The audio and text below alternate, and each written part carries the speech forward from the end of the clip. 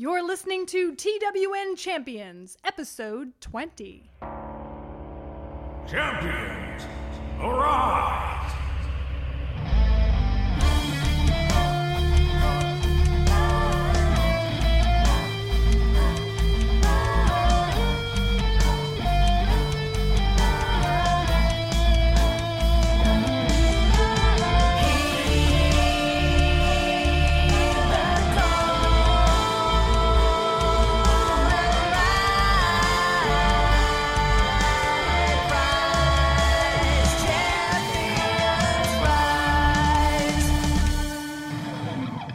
Welcome to the Champions Countdown podcast, where we summon heroes from across space and time to populate our intergalactic museum, or something like that.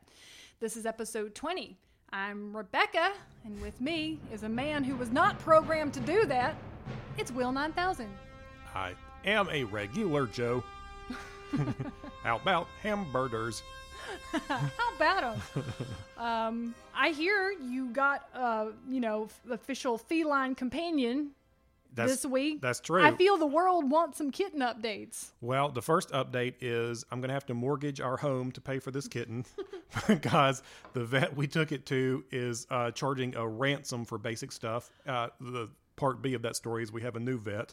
but that was the very swift part B. They got bought out by a corporate thing, but we're doing all the things you can possibly do for this cat. Yeah, so she got hooked up this week, with her Yeah. with their little baby shots and all her little baby appointment things or whatever. And it's really funny, nothing will make you feel like a scumbag faster than bartering for the quality of health care for a Yes. loved one. But luckily we're Americans and we're used to it.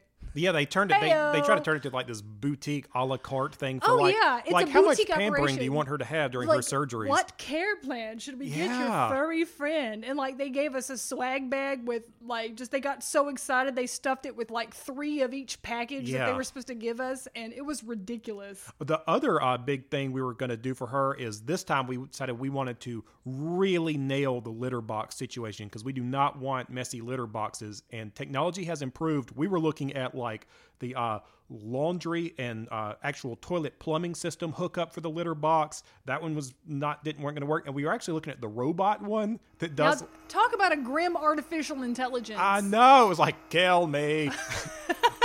Also, there is too Incoming. much phosphorus. Kill me. Waste incoming. Kill Yes. me. He just drops Once into its again, stomach. Kill me. Why was I programmed to smell it? Kill me. So, because we didn't want to hear the robot's lamentations, we just bought a white box, which is working pretty well. Yeah, we humanize our intelligences too much again, which is why we had the problem with Alexa, where I just couldn't with her. Also, in case you're wondering, the cat is female. Oh yeah, And I named it Zeph or Zeffy after Zephram Cochrane, the first man to break the warp speed barrier in Star Trek. yes, and she breaks the warp speed barrier every day with her kitten antics.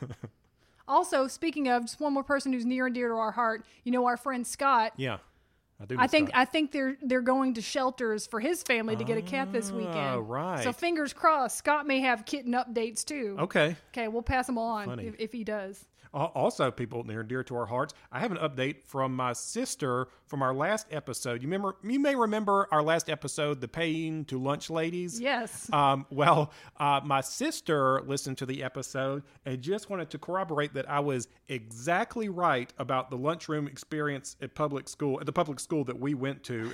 And I will. So she felt the pressure too. Yes, she was 3 years younger than me, and also she was a girl, so her experience could have been different. She says, "Okay, lunch was definitely a stressful time at school. I also would run to the cafeteria," which is funny. I didn't know that. You're hungry. If you want to survive, you do it. My issue was having enough time to eat. Agree. The line would be so long, and you'd only have 10 minutes to eat. I remember the lines being so bad I would give up and get crap out of the vending machines.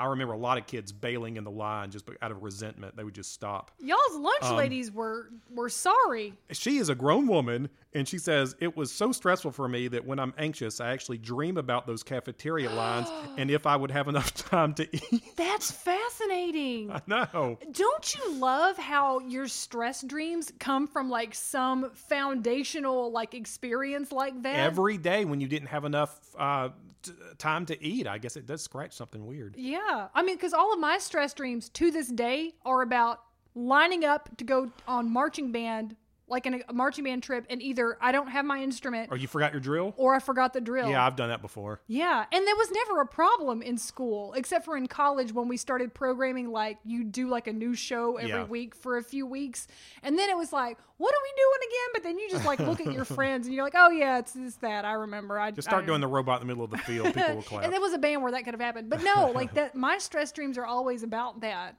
So that's just weird. It's just like whatever it is in your deep background that your stress brain reacts to, and it's scarred your poor sister. It did. It scarred her. It's in your neural network. At ease. Eating well. No more microwave dinners and saturated fats.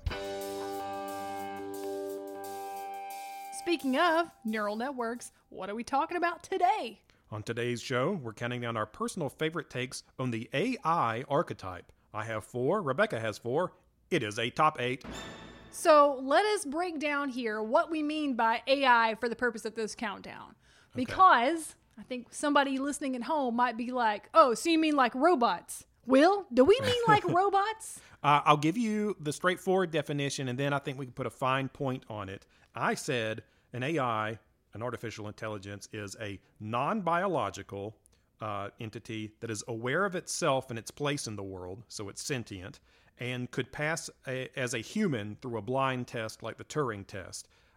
It's a machine with the ability to reason. But maybe you can talk about what this is not. Well, so like for me, I said it's a created intelligence that resides in a non-traditional body for me. Right, okay. So I said it can't be ambulatory because once you become ambulatory, then you're like a robot, and that's different. And so we agree, yes, you can be an artificial intelligence inside of a robot body, but for our list, we want to talk about disembodied or other-bodied intelligences because it's more interesting and it's a different type of thing, represents something different. Yeah, exactly. It kind of resides everywhere and nowhere. So not Data from Star Trek this time. Not this time, okay? Robots have AI, but... We're talking about the AI itself. Yeah, today we're doing the non-robotic AIs. Yeah, that's very clean. Yes. Yeah, okay. Now, would you like to give a tedious history on the many acronyms of artificial intelligence? I think I can do this pretty cleanly. I bet you can. I think AIs got on regular people's radar after Deep Blue, probably. I feel like that's probably where it really came together in popular culture, even if people were working on it before, especially like Alan Turing. Yeah. And so he had predicted like 50 years before Deep Blue that this would happen, but Deep Blue, that was this computer that was built by IBM, beat Garry Kasparov in a 6-game chess match. And there was some controversy there because people were saying, well, it's not real intelligence because it's mostly just a matter of processing power. It could see like 200 million moves per second in 14 turns in advance. And that's not technically like a strong AI. It doesn't get it like generalization and inductive reasoning and that sort of stuff. But it was a kind of a big deal because people were like, oh, they might do bad things. Skynet's a coming. Yes. And it is interesting to me that artificial intelligence was part of the conversation about computing from the first days of computing. And like the big distinction is not just that we're making machines that we can program them and tell them what to do. We can tell them to remember what they have done and then start to decide on their own to execute commands, like which is the key distinction. It's not just like, well, I taught that robot, I taught that Deep Blue everything he know about chess. He watched me at the foot of the master, I'm the master, and then I told him to do good chess, and it did. Because we know that computer programmers talk like that. And that's from what I read, that's one of the big debates too, is trying to move them beyond not only rote learning and not only deductive logic reasoning, but inductive reasoning, where there's not enough logic to prove what comes next. And that's sort of one of the big challenges for AI right now. Okay. Yes, this is a journey that humans are on. It is a beautiful journey. Can I talk a little bit maybe about its origins in fiction? Maybe how we see it in stories? Yeah. Because like, when did we start talking about a robot? What could take over? I don't know if you saw this too in your Wikipedia encyclopediaing, but I was seeing that maybe in the first robot stories is probably the earliest we could point to. I see in 1872 there was a Sam Butler novel called Erewhon about a self-replicating conscious machine, maybe arguably Frankenstein. Yes. I also learned about this novel. Okay. So it was like from my reading, it was kind of like a Gulliver's Travels kind of Victorian era, like light satire about the society. And I think a key feature of it was like these first stirrings about machine fear, where Darwin's Origin of the Species was relatively new. And they started sort of thinking like, well, what if machines could they evolve? Could they evolve by the same mechanisms? And between that and the God complex fears with the Frankenstein questions, it was just kind of like the right time for us to start asking questions. Yes. When we were talking about the anxieties around like computers taking off, this genre sort of taking off too. So this really took off in the 80s, especially when our computers started to be able to do things like you can just think of all the Ridley Scott stuff and war games and the Ian Banks culture novels. It's often dystopian, but it doesn't have to be. It's just part of sci-fi now. It's even starting to be pretty prominent in Star Trek Discovery. That wasn't why we picked this one, but it just happens to be that I think like the last episode that's starting to be a big thing. Well, now. That's exciting.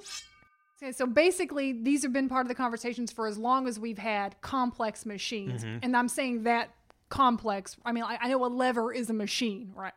No one was ever worried about like a lever and a pulley taking over humanity, but exactly. Yeah.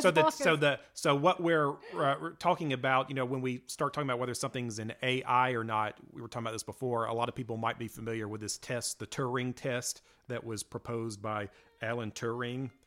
Basically, it works like this. There's a human and a computer that are sort of on the other side of this blind test. And the interrogator can ask them questions, and then the computer and the human respond through a keyboard and a screen and give long pauses before their answers so that you can't really tell who's who. And the computer is allowed to lie or deceive to make itself sound more believable. And if several interrogators can't tell the difference, then we would have to agree that the computer can pass as human and has human intelligence. And we'll probably get into this later too, but the futurist Ray Kurzweil says that this moment, which is called the singularity, when computers reach human intelligence, will happen in 2029. So get ready. You know what else is going to happen in 2029?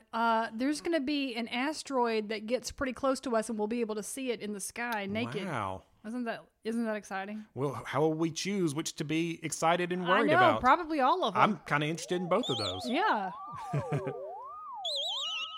Can I ask you if you don't have anything else on this as background? I don't. I have an interesting question for you before we go to our list. All right. I could do a million of these because there's so many little philosophical questions. All right. All right. Would you let someone create an AI from your own brain map? Would you sell it as a template? I don't know. The part of me that still has my wisdom teeth and won't let go of them due to stubbornness says, no, I ain't gonna sell you the secret sauce, what makes the magic that is me. Okay? But then I have some altruistic, like I wouldn't sell it perhaps, but maybe like, how Jonas Salk created the polio vaccine and then he just gave it away. Oh. What if I just gave it away? Then I would feel better about What an interesting analogy, because I was thinking about, okay, if I were a woman, is it like giving your eggs to someone or something like that, or a sperm donation or something like that? It would be kind of like that. And I was also thinking, I guess it's not that invasive because you're giving them the map and you're really the product of your experiences and everything. It's like having a twin study, right? They're not going to be the same people. They'll even look different from the different traumas and environmental things they've experienced. So it's not quite the same thing. So I think I would, but I wouldn't want to meet that person. I think. Yeah, just you stay in your lane. Yeah. I'll stay over here. Like, you can have your designer shoe business, as I'm sure you will, and I'll be over here with my many business interests. Yes. Okay. Interesting. All right. I I could probably do that. Okay, I have more upsetting questions as the No, list goes. okay, because I'm on, like that very much upset me. I'm very stressed out. That's so funny. I'm excited then. This is a surprisingly emotional topic for all of us. Okay. Okay, would you like to start us out with your first pick? Number 8. Welcome to Blaine. Praise the Imperium. Please make sure your transit card, the voice suddenly sped up, first becoming the chatter of a human chipmunk and then a high-pitched gabbly whine. There was a brief electronic curse, boop, and then it cut out entirely. I think we can dispense with that boring old... Don't you? Blaine asked. From outside came a tremendous thudding explosion. For my first pick, I finally get to talk about the Dark Tower series. Yay! This is Blaine the Mono, the sentient monorail from Stephen King's Dark Tower Western fantasy. Okay, and I didn't get far enough in that series to know that there was a sentient monorail. This is so my favorite. Please tell me more. This is my favorite of the books so far. Before we get into this, I feel like we need to talk about a monorail. Have you ever been on a monorail? Is a light rail? I've been on the Denver light rail. Is that a monorail? I think so. Because it dangles on Yes, one it rail. is. It is. That's So the, I that's have the been same on a thing. monorail. Okay. This was kind of interesting, and I think it explained why Stephen King picked the monorail for this train here. It's because, like in the 80s and early 90s, they were promoted as a futuristic technology, like with exhibition installations and amusement park purchases and stuff. And I just thought that was so interesting because they just completely gave up on that. But the idea was that they could get around regular traffic and stops and stuff. It was this little, it's sort of like, you know how bike people sometimes pretend they're part of traffic, but then sometimes just like ride right beside you? That's what the monorail was supposed to do. Yes. And I remember this was a big deal when Disney World got one. And when I went, I guess in the mid 80s, I remember us getting on the monorail. Like, it was very exciting. It was like Epcot future, you know. Oh, So yeah. we called it the monorail. It's not a regular train. We're on the monorail. This is the future. So by the time The Simpsons made fun of it, And that was right in the same era. then that was Yes. like them codifying Yes. that whole little theme about hope for humanity and how we might not have more traffic in the future. Exactly. And Lies. Spock was on it. Like, yes. So- Yes, and Spock was on it. The cosmic ballet continues. Yes. The reason I mention that is because I think that makes sense why Stephen King picked it, because that must have been on his mind too when he published book 3 of the Dark Tower, The Wastelands, because it's right around that era in 1991. So anyway, if you need a refresher about the Dark Tower series, if you're not familiar, obviously Stephen King is known for horror, but this is his real baby, he said. It's a sprawling fantasy series about an apocalyptic Old West. And it features a wandering gunslinger who's kind of like an Old West knight, and he's obsessed with finding the Dark Tower to stop time itself from coming apart. And throughout the series, he's traveling through a place called Midworld, which is sort of like the overworld for all possible times and all possible worlds. Kind of like the mirror side for like Zelda or something like that. Okay. And even the worlds of other Stephen King books are accessible through the Midworld. And the Midworld hellscape used to be this advanced empire, but it fell during some war and looks sort of like an Old West Lord of the Rings. And now we're getting to the train, and this is a Western, so you got to have a train. But since this is Midworld, the hub of all worlds, this is a sentient train that has gone mad, and that's Blaine the Mono. You know, you show up and you're like, I got my ticket. I booked in advance. We're here early at the platform. We're waiting in an orderly line. And you get there, you just want to take a nice monorail ride. And the monorail has gone mad. Yes, and how? And It's very scary. If I had $1, and see, and this is also a time where you can't do like people do now. You can't tweet at the monorail and be like, "You lost my luggage at monorail." When I got there, he was mad. He'd been there, sitting there so long. Y'all ain't kept him up, and he went crazy. At Blaine the Mono, this is disgraceful customer service. Hashtag Blaine is lame. I know I've said this before, but I hate people who tweet at airlines. Please don't do it. Please, I hate it. Don't do it. It won't help you. It won't help you at all. Just DM them. So Blaine didn't used to be crazy, but he went crazy because he's been sitting idle over the centuries. He was colored pink. He's two-wheel. They call, I think, like sort of like miles, two wheels long. His top speed is over 900 miles per hour with a sonic boom. And he's aware of other worlds outside of Midworld and enjoys doing impressions of old movie stars. You can imagine Stephen King likes like corny, creepy stuff like that. Okay. Yeah, that's a whole lot in one character. So he's really pleasant, but he can turn on a dime if you don't do what he says. He's like a child. I love stuff like that. And he's obsessed with making people solve riddles. And in book 3, he challenges the group to a riddle contest, or else he's going to drive them off the end of the monorail at 900 miles per hour. Okay, don't do that. So I liked this guy a lot because he's a great representation of the ancient tech trope. AIs commonly are like kiosks and service terminals and stuff. And I think the ancient tech stuff is so cool because they expand your perception not just of like physical space in the universe, but chronology. It's almost more exciting to find an ancient tech than like a contemporary alien to me, because it means that existence did not begin and end with the existence of humans. It gives you a new perspective of your importance in the world, I think. Yeah. So I liked that a lot. Also, I guess it was kind of interesting because it gets us thinking about all this tech that's so disposable, and we're not thinking about the long-term life of it and what happens to it. That Tamagotchi wants your companionship. That's right. Change its batteries and feed it, please.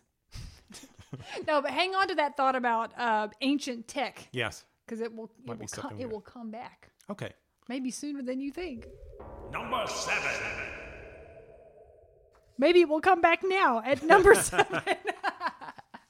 At number 7 in the countdown, I give you Light Hope from She-Ra and the Princesses of Power. Excellent. That's exactly what we're talking about. So that's the new one. So obviously the new one. If you listened to our Masters of the Universe podcast, you may remember that Light Hope in the original She-Ra was like very smug and very to the point. And he was just like a bunch of lights that lived on top of Skydancer Mountain in a castle. And it was just weird. It was sort of like Zordon from the Power Rangers. Is that his name? And I don't. Welcome, Rangers. Yes, and he had a very deep voice, which I actually loved. I mean, like, the characterization was hilarious to me because I love the deep voice. I love the deep voice Swiftwind as well, too. So, like, whatever. But he is just this ridiculous character who was just like, throw him in there when we need to get some information quick to the point because he knows everything and he's just going to tell you. Hordak is threatening the unicorns on Unicorn Island. So Light Hope was a bit of a ridiculous character, although I was very fond of that Light Hope as well. Now, in the new She-Ra, Light Hope is an AI designed by the first ones, whose purpose is to unite Adora with the sword. Okay, and then there's way more than that, but that'll get you started. And she takes the appearance of a very tall, purple-skinned, bald woman with like, I would say like sort of a purpley brown, and then purple robe and like bell-shaped ball gown, and then her cloak has circuitry on it. Oh, that's cool. Yeah, it's a good look. Light Hope, where did I come from?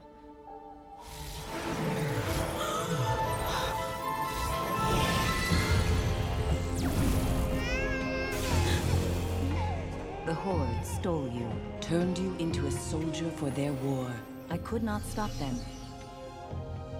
So I watched and waited for the day I could unite you with the sword. And she's supposed to be, I'm guessing she's supposed to like resemble a first one, probably. Yes, we would think, and that's of course one of the big mysteries of the series is to learn about the first ones and what they were doing and what the importance was of this She-Ra figure.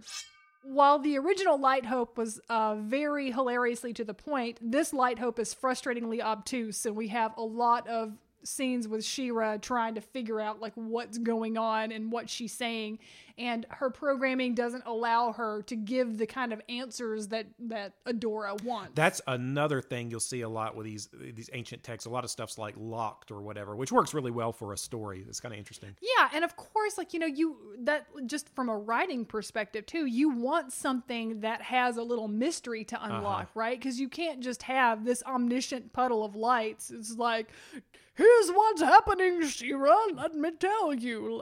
Hordak made a deal with, like, you know what I mean? Like, he would just tell you straight up everything that's happening. Hordak found it while testing a new Horde invention. And it's much more interesting when the steward guiding you is corrupted and imperfect, but still just gives you this tantalizing peek of a really, really advanced civilization that you don't know anything about. Mm-hmm. So anyways, this is a cool character, that's all. Watch the new She-Ra. Don't be an old bastard.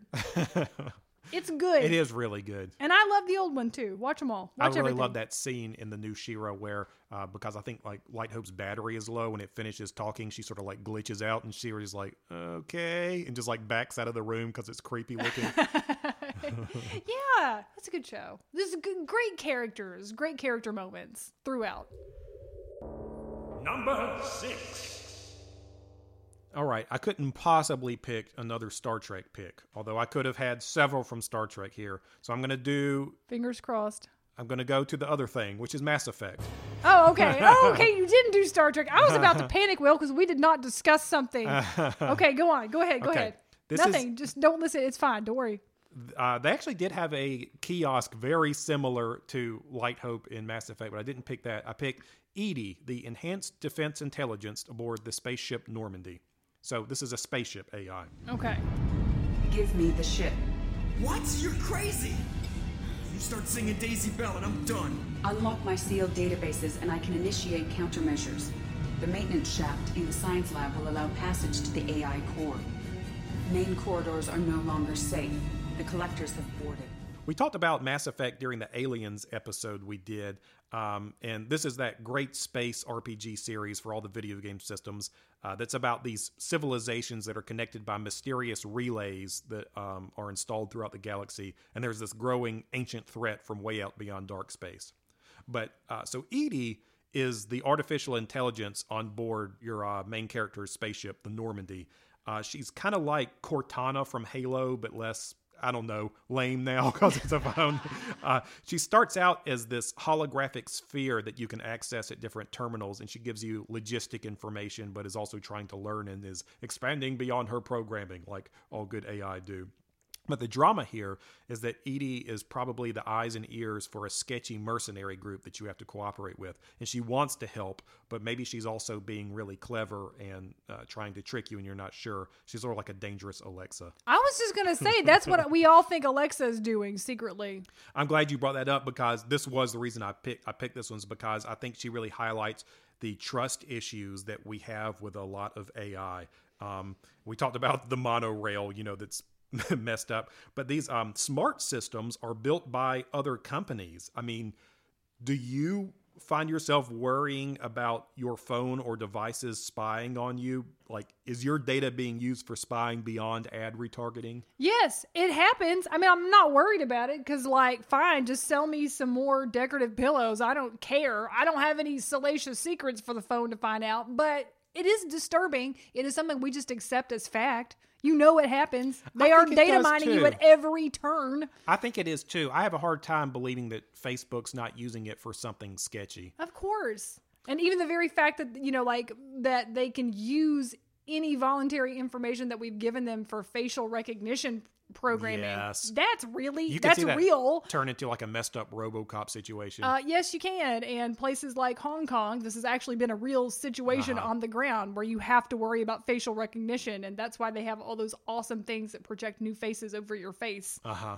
Which is amazing. But anyway, no, but it's a real concern. I mean, and just because I don't have a foil hat on about it and I'm too nihilistic to get too worried about it doesn't mean that it's not disturbing. Because it is. And it's interesting because it used to be that we would worry about the government doing this because right before everybody was just had to have the iPhone. I remember there was like a number of very specific Boing articles that if you visited them you were on the Bush administration's watch list. But now we worry about the companies, not the government. And they're sort of like making their own codes about free speech and everything. And it's kind of messed up. They have that kind of power. It is a little weird. Eventually, EDI proves to be a good guy, and she has this developing relationship with the pilot, played by Seth Green, and she's Tricia Helfer, by the way. From Battlestar. Okay. Yeah, there we go. And he eventually stops referring to it and starts saying her.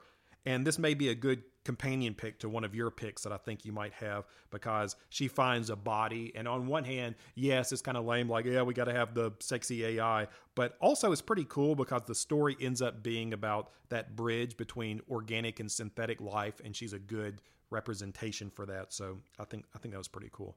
Okay. I do think it's kind of a cop-out when they're like, let's find a body, then I want what I want is a human body. If you had your intelligence spread everywhere, would you really want a clunky human body?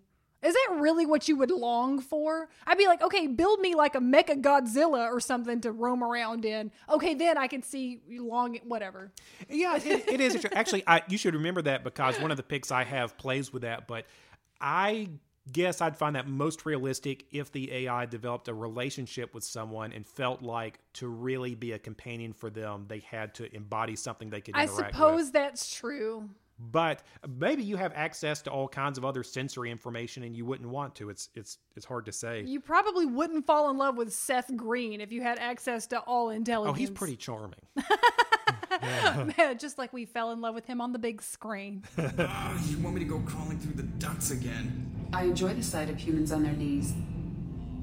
That is a joke. I was just going to add, to close this one up, is that a lot of times we have these dystopian stories about how we can't trust them, especially, or we shouldn't give tech the ability to learn and write its own instructions. But I think it's kind of interesting because, like, this is an example of a story where maybe devices will save us from their own creators. You know what I mean? They'll expand beyond their programming and they won't do what Facebook told them to do. I like that. Hold on to that. Okay. Hold on to that, because that's important. Got it. That's important when they can make their own decisions. Number 5. I'm so excited to talk about this yet again. At number 5, I bring you, on a technicality, I'll make my argument for it, Mr. House, Fallout New Vegas. Oh, great. I was thinking about a house AI.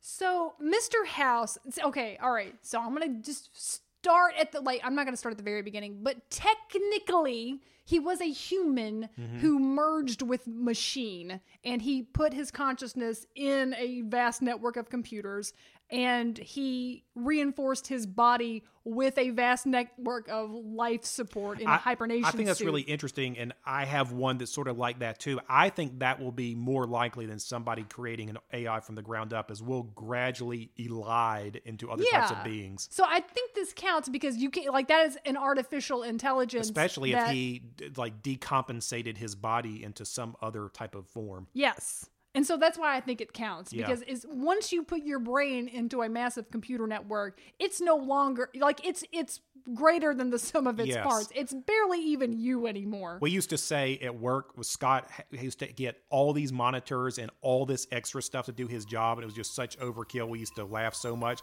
We used to say one day Scott's going to turn around, his eyes going to be glowing yellow, and he's going to go, "We are Legion." I just thought you said one day he's going to turn around and his head's going to be a monitor too.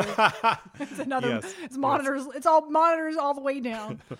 So anyway, I've already discussed Fallout New Vegas in length in our Rangers episode, and I'll just say it again quickly. This is the 2010 Fallout game sequel that was Bethesda / mostly developed by Obsidian Entertainment that took place in the Mojave Wasteland, and I love it. It's the clunkiest, just messiest, dumbest game, most awkward in so many ways. But as we have discussed before, there's something about a game that is imperfectly rendered that allows you to put your own imagination onto it in a way that I just can't and won't do with games that are more tidy and more on the rails. We had that exact problem with Red Dead Redemption 2. Yes, I'm glad you mentioned that, because that was a game that I desperately wanted to play and wanted to enjoy, but I just felt squicked out the whole time because I'm like, I know too much about this dude, and this is way too cinematic. Yeah, it's like, you are him.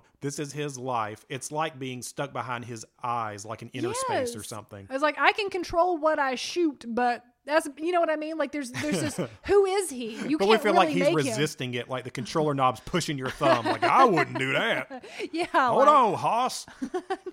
No. And I just am not a fan of games that are too on the rails. So the difference is I don't want to watch a story. I want to immerse myself in a world that's full of its own stories. That is a key distinction. There's a very big difference. So this character in Fallout New Vegas, Mr. House, is a combo of Howard Hughes, Charles Foster Kane, and Walt Disney. Great. Okay. So like that's I like the that. 3 combo right there.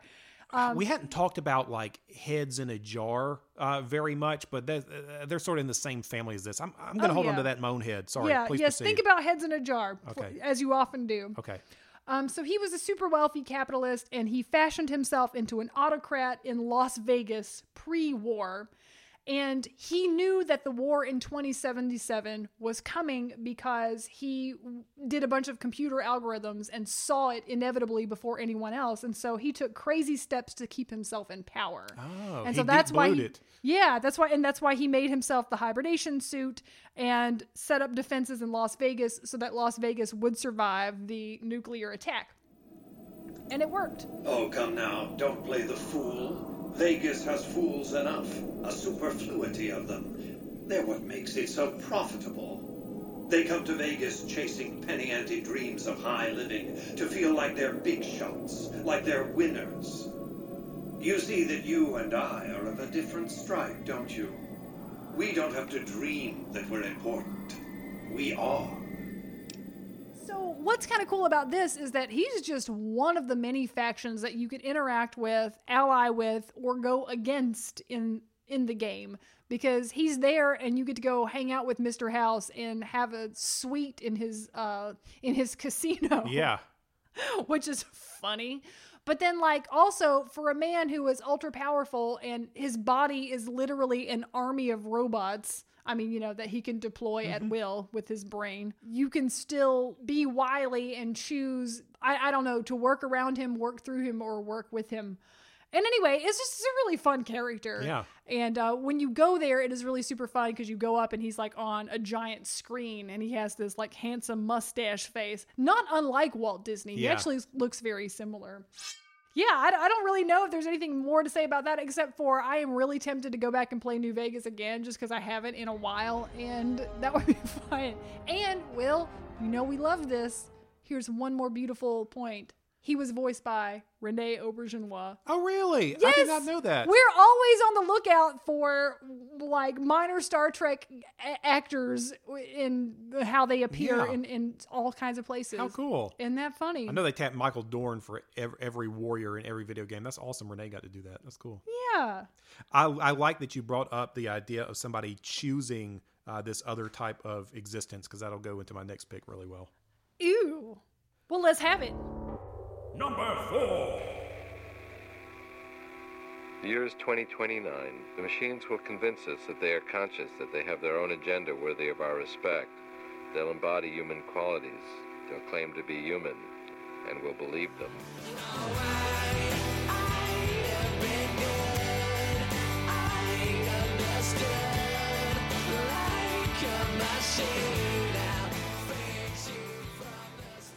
Speaking earlier of tech left over from ancient civilizations, I want to talk for a minute about a secret track from one of my favorite CDs.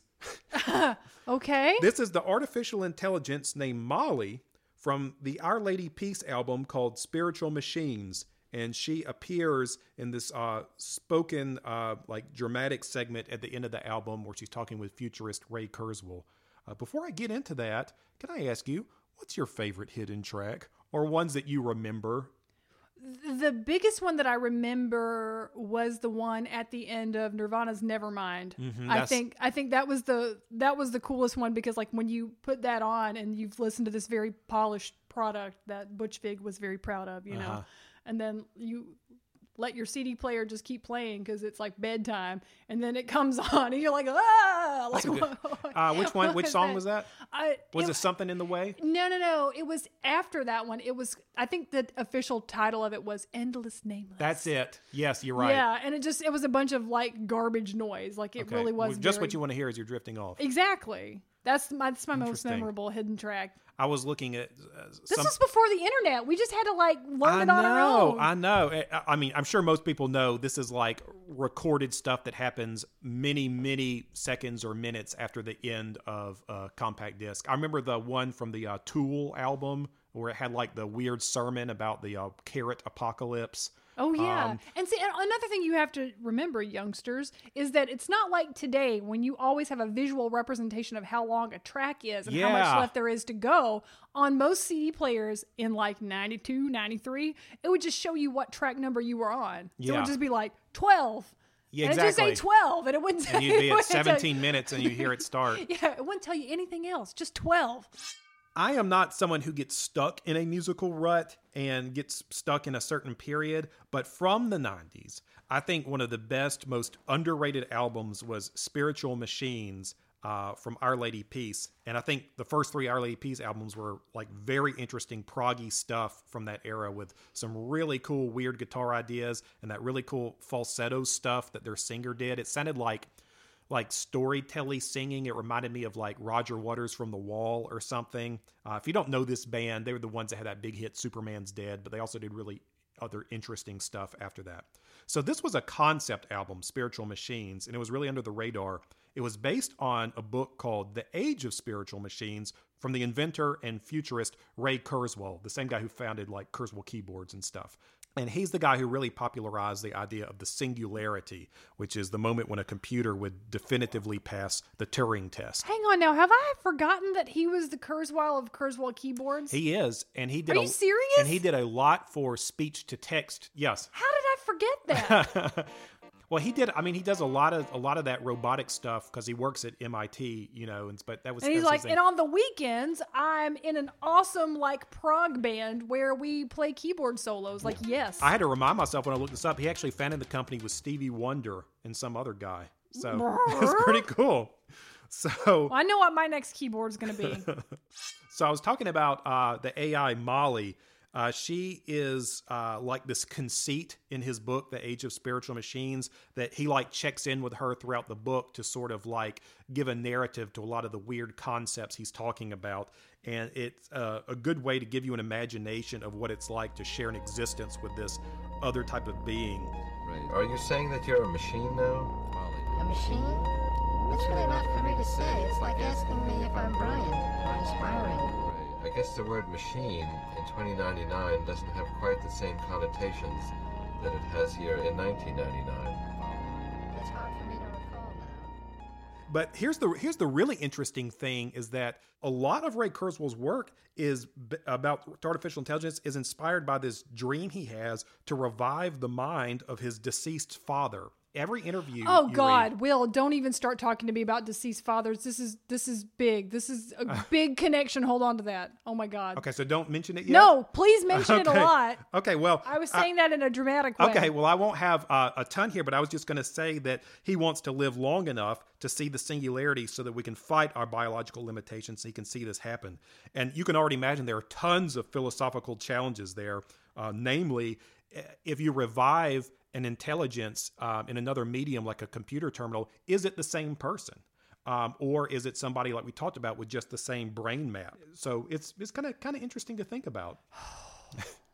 Let me ask you this. It reminds me of the philosophical question about Star Trek teleportation, which they are rearranging your molecules from one area to another. Are you the same person after you have been teleported?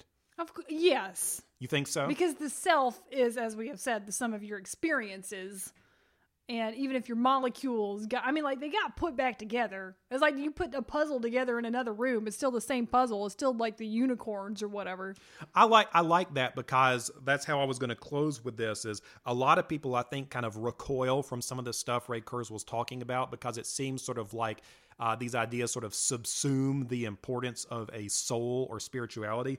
But like the book says, for him, this is a spiritual quest. He talks about the point of energy is to seek increasing complexity.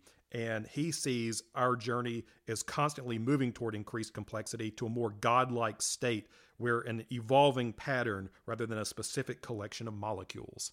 And I really like that. Yeah, that's good.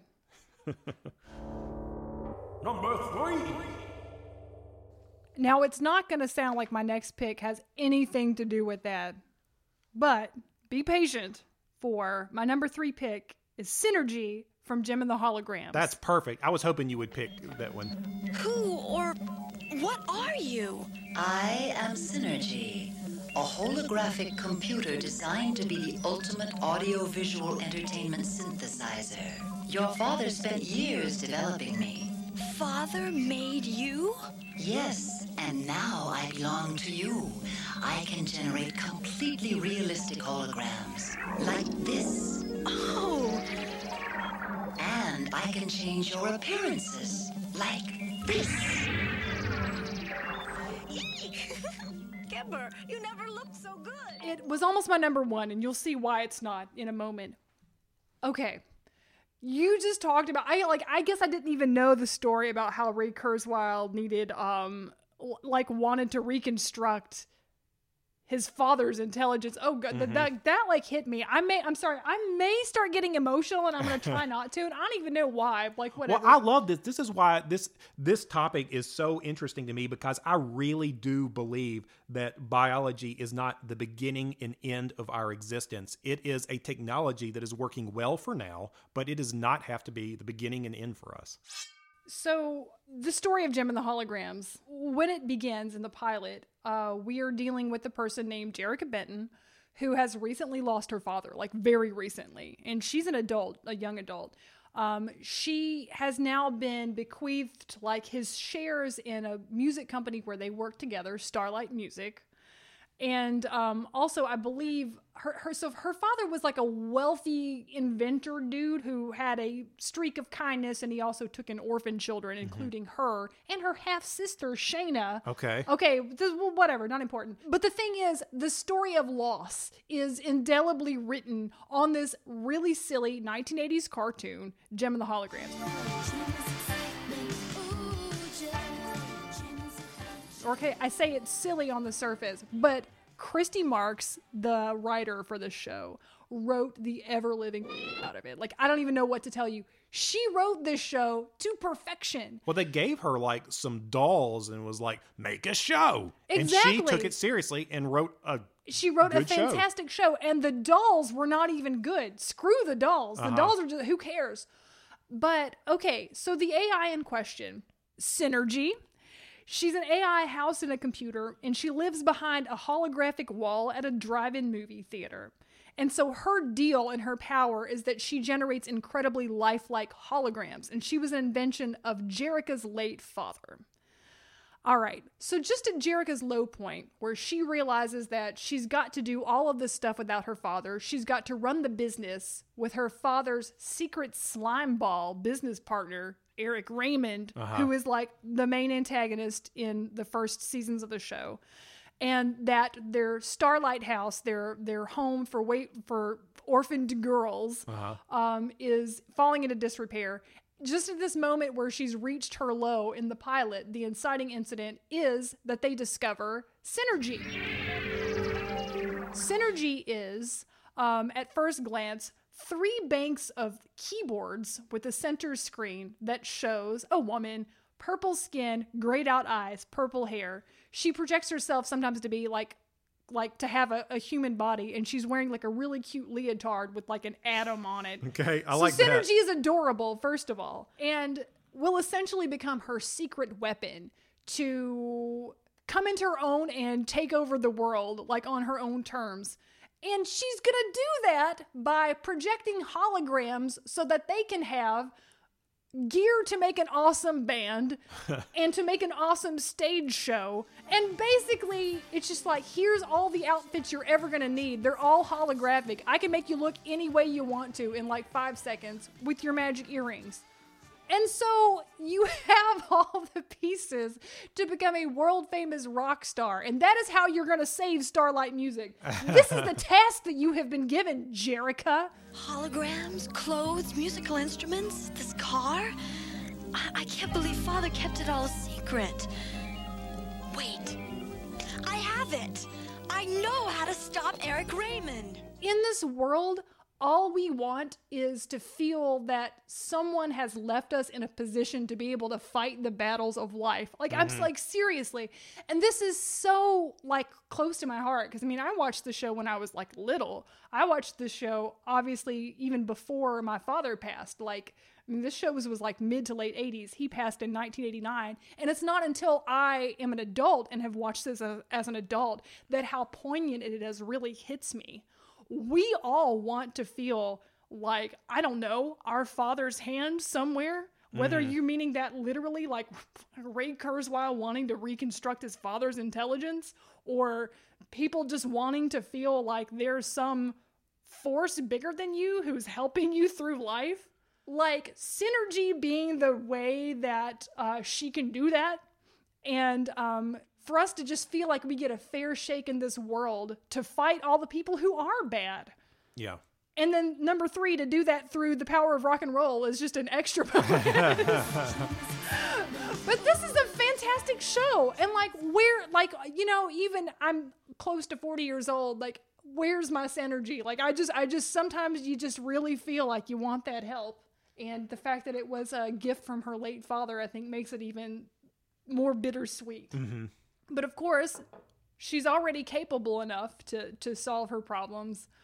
She just has some added help now. She just gets a fair advantage.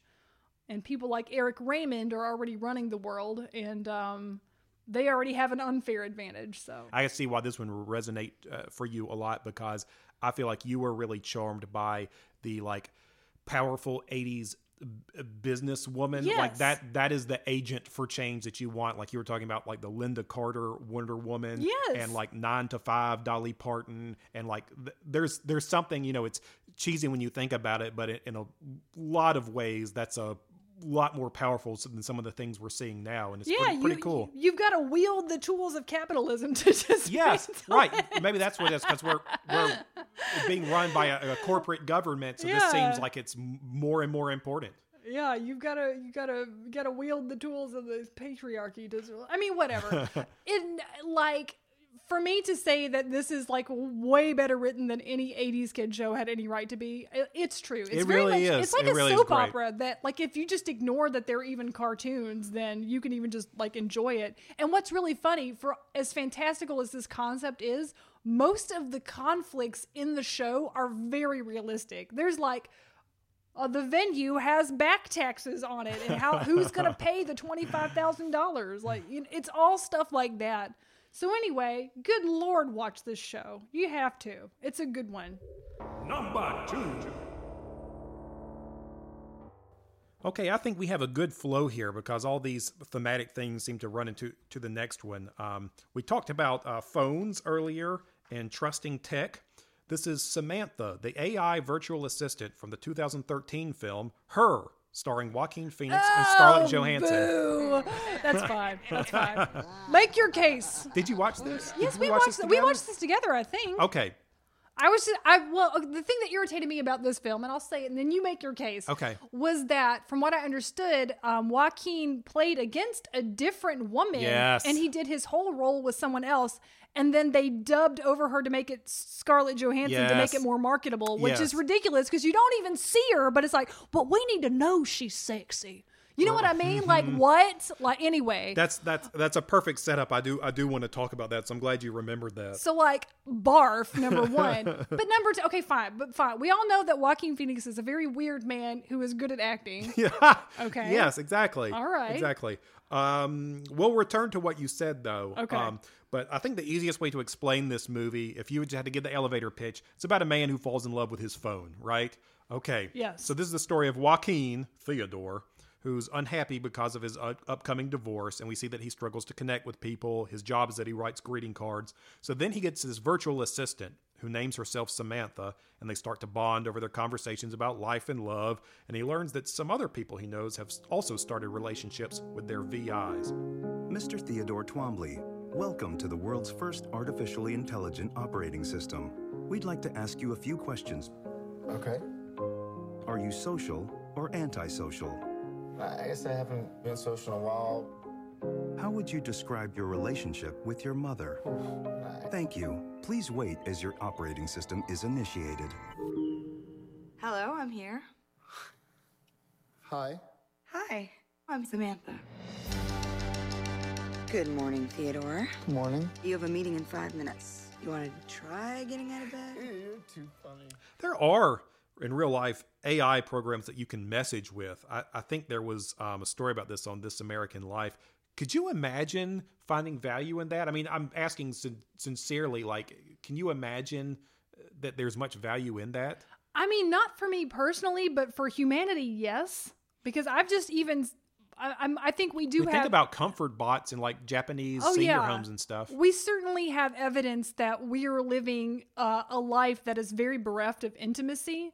And I think anything we can do to enhance that sense of intimacy with anything can only make us develop our empathy more and to make us kinder, better people. And therefore, I think it is definitely a thing that certainly shouldn't be frowned upon as AIs develop.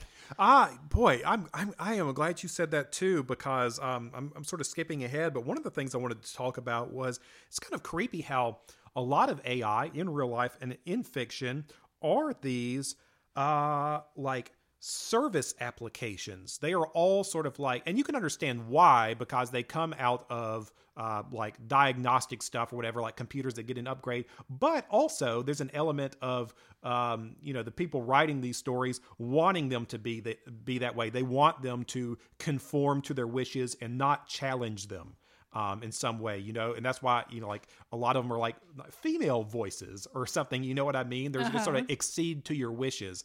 And I will give this movie credit for reckoning with that a little bit, because they start to have some challenges. They get to a point where Samantha wants to be embodied somehow, and so they hire a sex surrogate and that sort of is weird for them. And at one point, he finds out that her perception of the world is different enough, without me giving it away, that he feels a bit betrayed. And so it's not this perfect service application, this perfect service package that's just tailor-made to his wants and desires. So I will give them credit for that, because they don't have to do that. But you'll see this a lot with like spaceship AIs and stuff like that. It's like, or like the weird science thing, like it's the sexy computer lady who makes me comfortable and doesn't challenge me the way that regular women do. You know what I mean? Mm-hmm. And that's what a real relationship is. You are supposed to be challenged by the other person and see yourself from a step back. And I feel like a lot of people who really want this AI companionship in these stories sometimes want the exact opposite and assume that's the way it's supposed to be.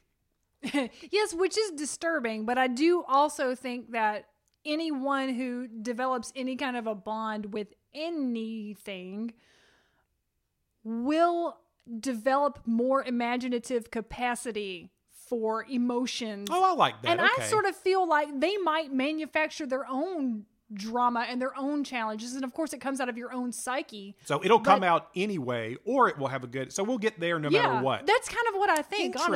Interesting. I like that. See, this just makes me believe even more that we are ready for, or it is inevitable that we will see another type of being. I don't even like calling it an artificial intelligence. That seems pejorative to me. I would call it like a synthesized intelligence or something like that. Okay. But anyway, I was just going to say, more to the movie's credit, it would have been easy to write this as a dystopia, and I'm not quite sure that that's what they did. I think they presented more of a difficult thing for us to grapple with. And you mentioned that they replaced the actress Samantha Morton as the VI with Scarlett Johansson. I did see what she said about that. She was very diplomatic and said all the right things, but she said she thought of it like a beautiful painting that she knows exists, but it's in the attic. Girl. like a discarded VI or something. Yeah, like a Tamagotchi that you need to go feed. Yes, it's very interesting. That is very interesting. I would actually, no, they would never do that, but I would like to watch the movie with her performance, honestly. Me too. She said it. She said she recognizes the director's prerogative, and she recognizes they were very different performances. She says they're both two very different, very beautiful flower bouquets. So there you go. She's very, very graceful about it. Yeah, no, that movie could have been infuriating, but it wasn't. It was just that detail was galling. It was hard. I have a hard time with A-list actors in movies anyway. Yeah, me too. Before we name our number one pick, we feel compelled to share some honorable mentions. Honorable mentions. Okay, I have some good honorable mentions. Obviously, we have Hal from 2001: Space Odyssey. Yeah, I put him on there. He's great. He's the perfect dystopian AI. Yeah, it is. I was like, I could watch this 3-hour movie, or I could just put it in the honorable mentions. So that's what I did. Yes. No, but yes. That's a good movie, by the way. No, we must all acknowledge. It's yes, good. yes. Attack Track from He-Man. Well, I think his body's pretty ambulatory. He's really more of a robot, but I'll give this to you. I don't know. He does have an AI. Yeah. Yeah. Yeah, he hates Ram Man. He does hate Ram Man. Okay, here's a weird one that I love is the what do you call like a Garmin, like the things you used to get in your car that your phone does now, the map tracker things. What do you call those? I forget what you call those, but anyway, it was like a Garmin. But anyway, it's the map tracker thing from Squidbillies, the episode where Early gets one. Oh yeah. And he's always like, Early, do you want to go 2.1 miles, take a right 2.3 miles, and pick up some beef jerky? And he's like, no. And he's so about that funny. Episode. That was a good episode. Yeah. I would say the Ghost in the Shell spider bots that are like cute little robots. Danger, the Danger Room AI from the X-Men. Ooh, that's and a good one. Wall-E, who knows love. He does. And to that, I would just add Jane from Ender's Saga. Mm-hmm. And I couldn't put her on the list, though, because apparently there's a whole lot of stuff about her being an artificial life and not an artificial intelligence. And it just got on my nerves. And I was just like, whatever. Okay. And then she also did the annoying thing with like, I need a body. Those books got way off the rails toward the end. Sometimes I like that. Like in Dune, I like when they got crazy, but I liked some of the crazy stuff. I loved the crazy stuff about the piggies and the sentient trees and all that. I love all that, but I didn't love all the maybe I want a body so I can be in love with your half son. Whatever. Right. It's weird. It's all weird. Anyways, she's on the honorable mentions, but right. Okay. So who's your number one AI of all time? Number one.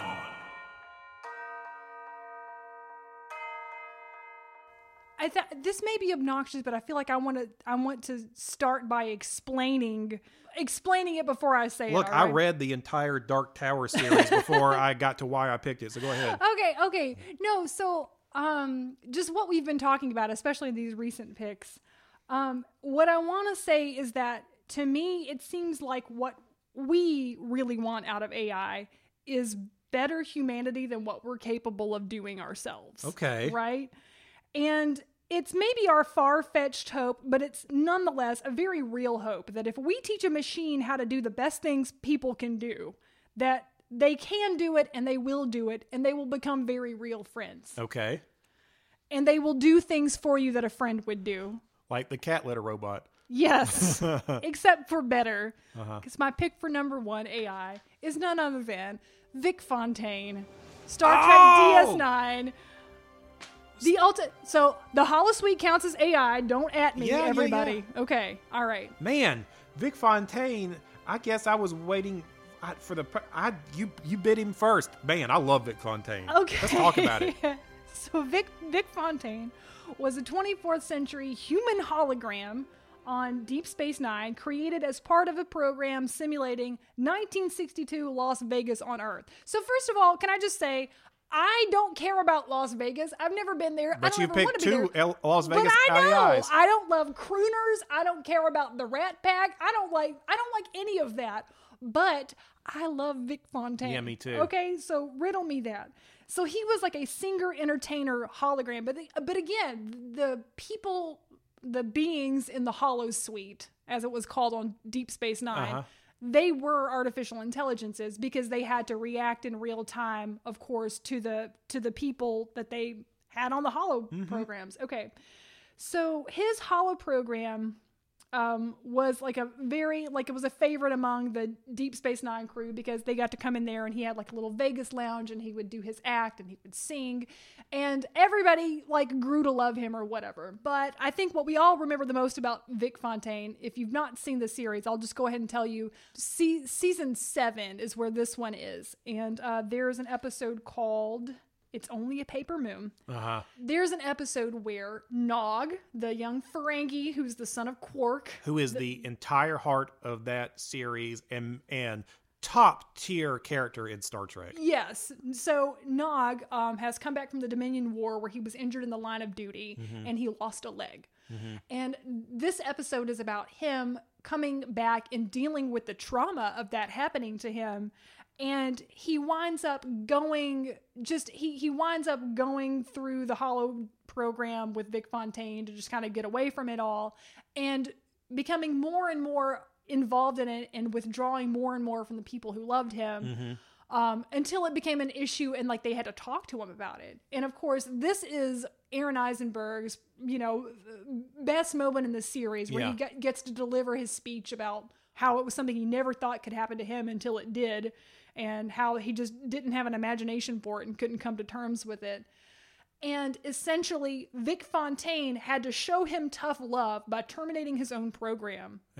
Because he said, you can be afraid of dying in the real world, or you can stay in here and die a little bit by a little bit. And so by doing that and refusing to boot up the program until Nog was back to living his life like he should have been, it was just this ultimate act of like beauty and compassion from a stupid hologram about Las Vegas. Okay, it's ridiculous, but it's like the heart of the whole show. And Vic Fontaine is a wonderful character. You don't seem hollow to me. Compared to you, I'm hollow as a snare drum. Look, kid, I don't know what's going to happen to you out there. All I can tell you is that you've got to play the cards life deals you. Sometimes you win, sometimes you lose. But at least you're in the game. And he was so good. It seemed like such a throwaway idea that they kept bringing him back. I know, it sounds stupid He's on so his face. charming. He's such a good actor. And he really helped expose a lot of drama for the characters. I mean, he was great to talk to. He was like, he was kind of like Whoopi. He's kind of like Guinan from Next Gen for them. Yeah. But less expositional, I think. It was really good. Yeah, and he was technically an artificial intelligence, but he was beloved by them, and I would argue did an act of love for them. Of course. And so this is where it just it was really funny because right before we did this episode, I had some thoughts occur to me when I was taking my notes, and I started crying, and Will was like, "What is going on?" And I'm like, "No, I thought about something that made me emotional." But if you remember these sorts of things, there was a really beautiful speech that Fred Rogers gave in his 1997 Emmy, I think it was his Lifetime Achievement Award, where he starts it off by asking everyone to consider, quote, the people who have loved you into existence. And honestly, that phrase is really, I just think one of the most beautiful things that anyone has ever said. And I guess that's why when we're talking about what we can do as human beings, what we can accomplish, I love to think that we could love these things into existence. We can create an intelligence that can love us back, honestly. And wouldn't that be the pinnacle of human achievement? Oh my God. I don't know why. I'm a mess. Don't listen. Oh no, that makes total sense. And it doesn't have to be biological. It's just as a legitimate and loving act to do. Yes. And so anyway, I love Vic Fontaine and I'm just going to go cry now. So whatever. I don't know. This makes total sense to me.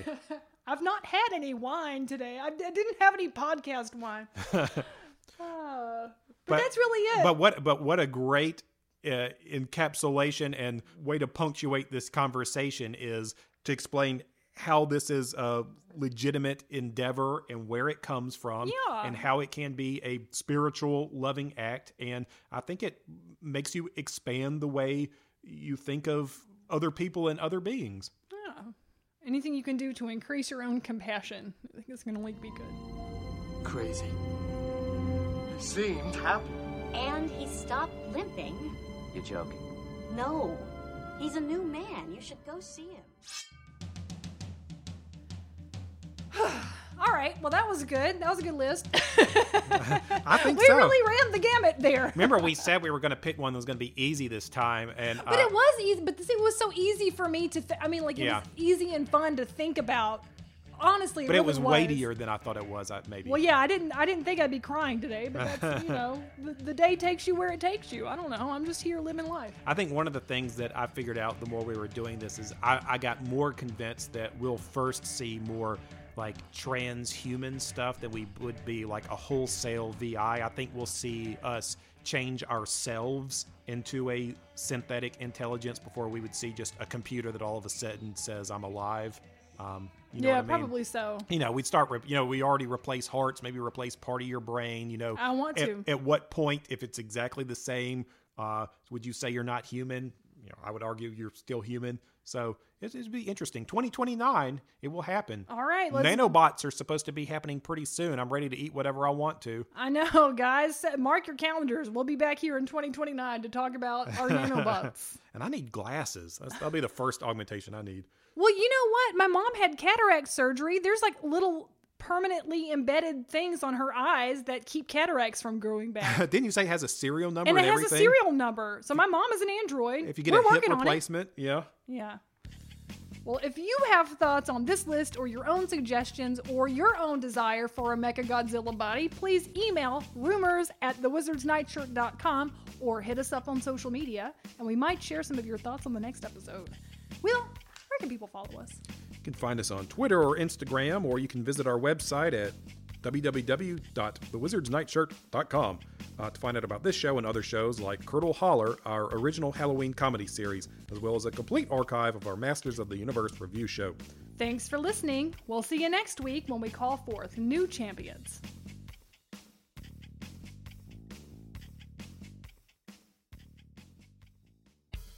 The legends they tell us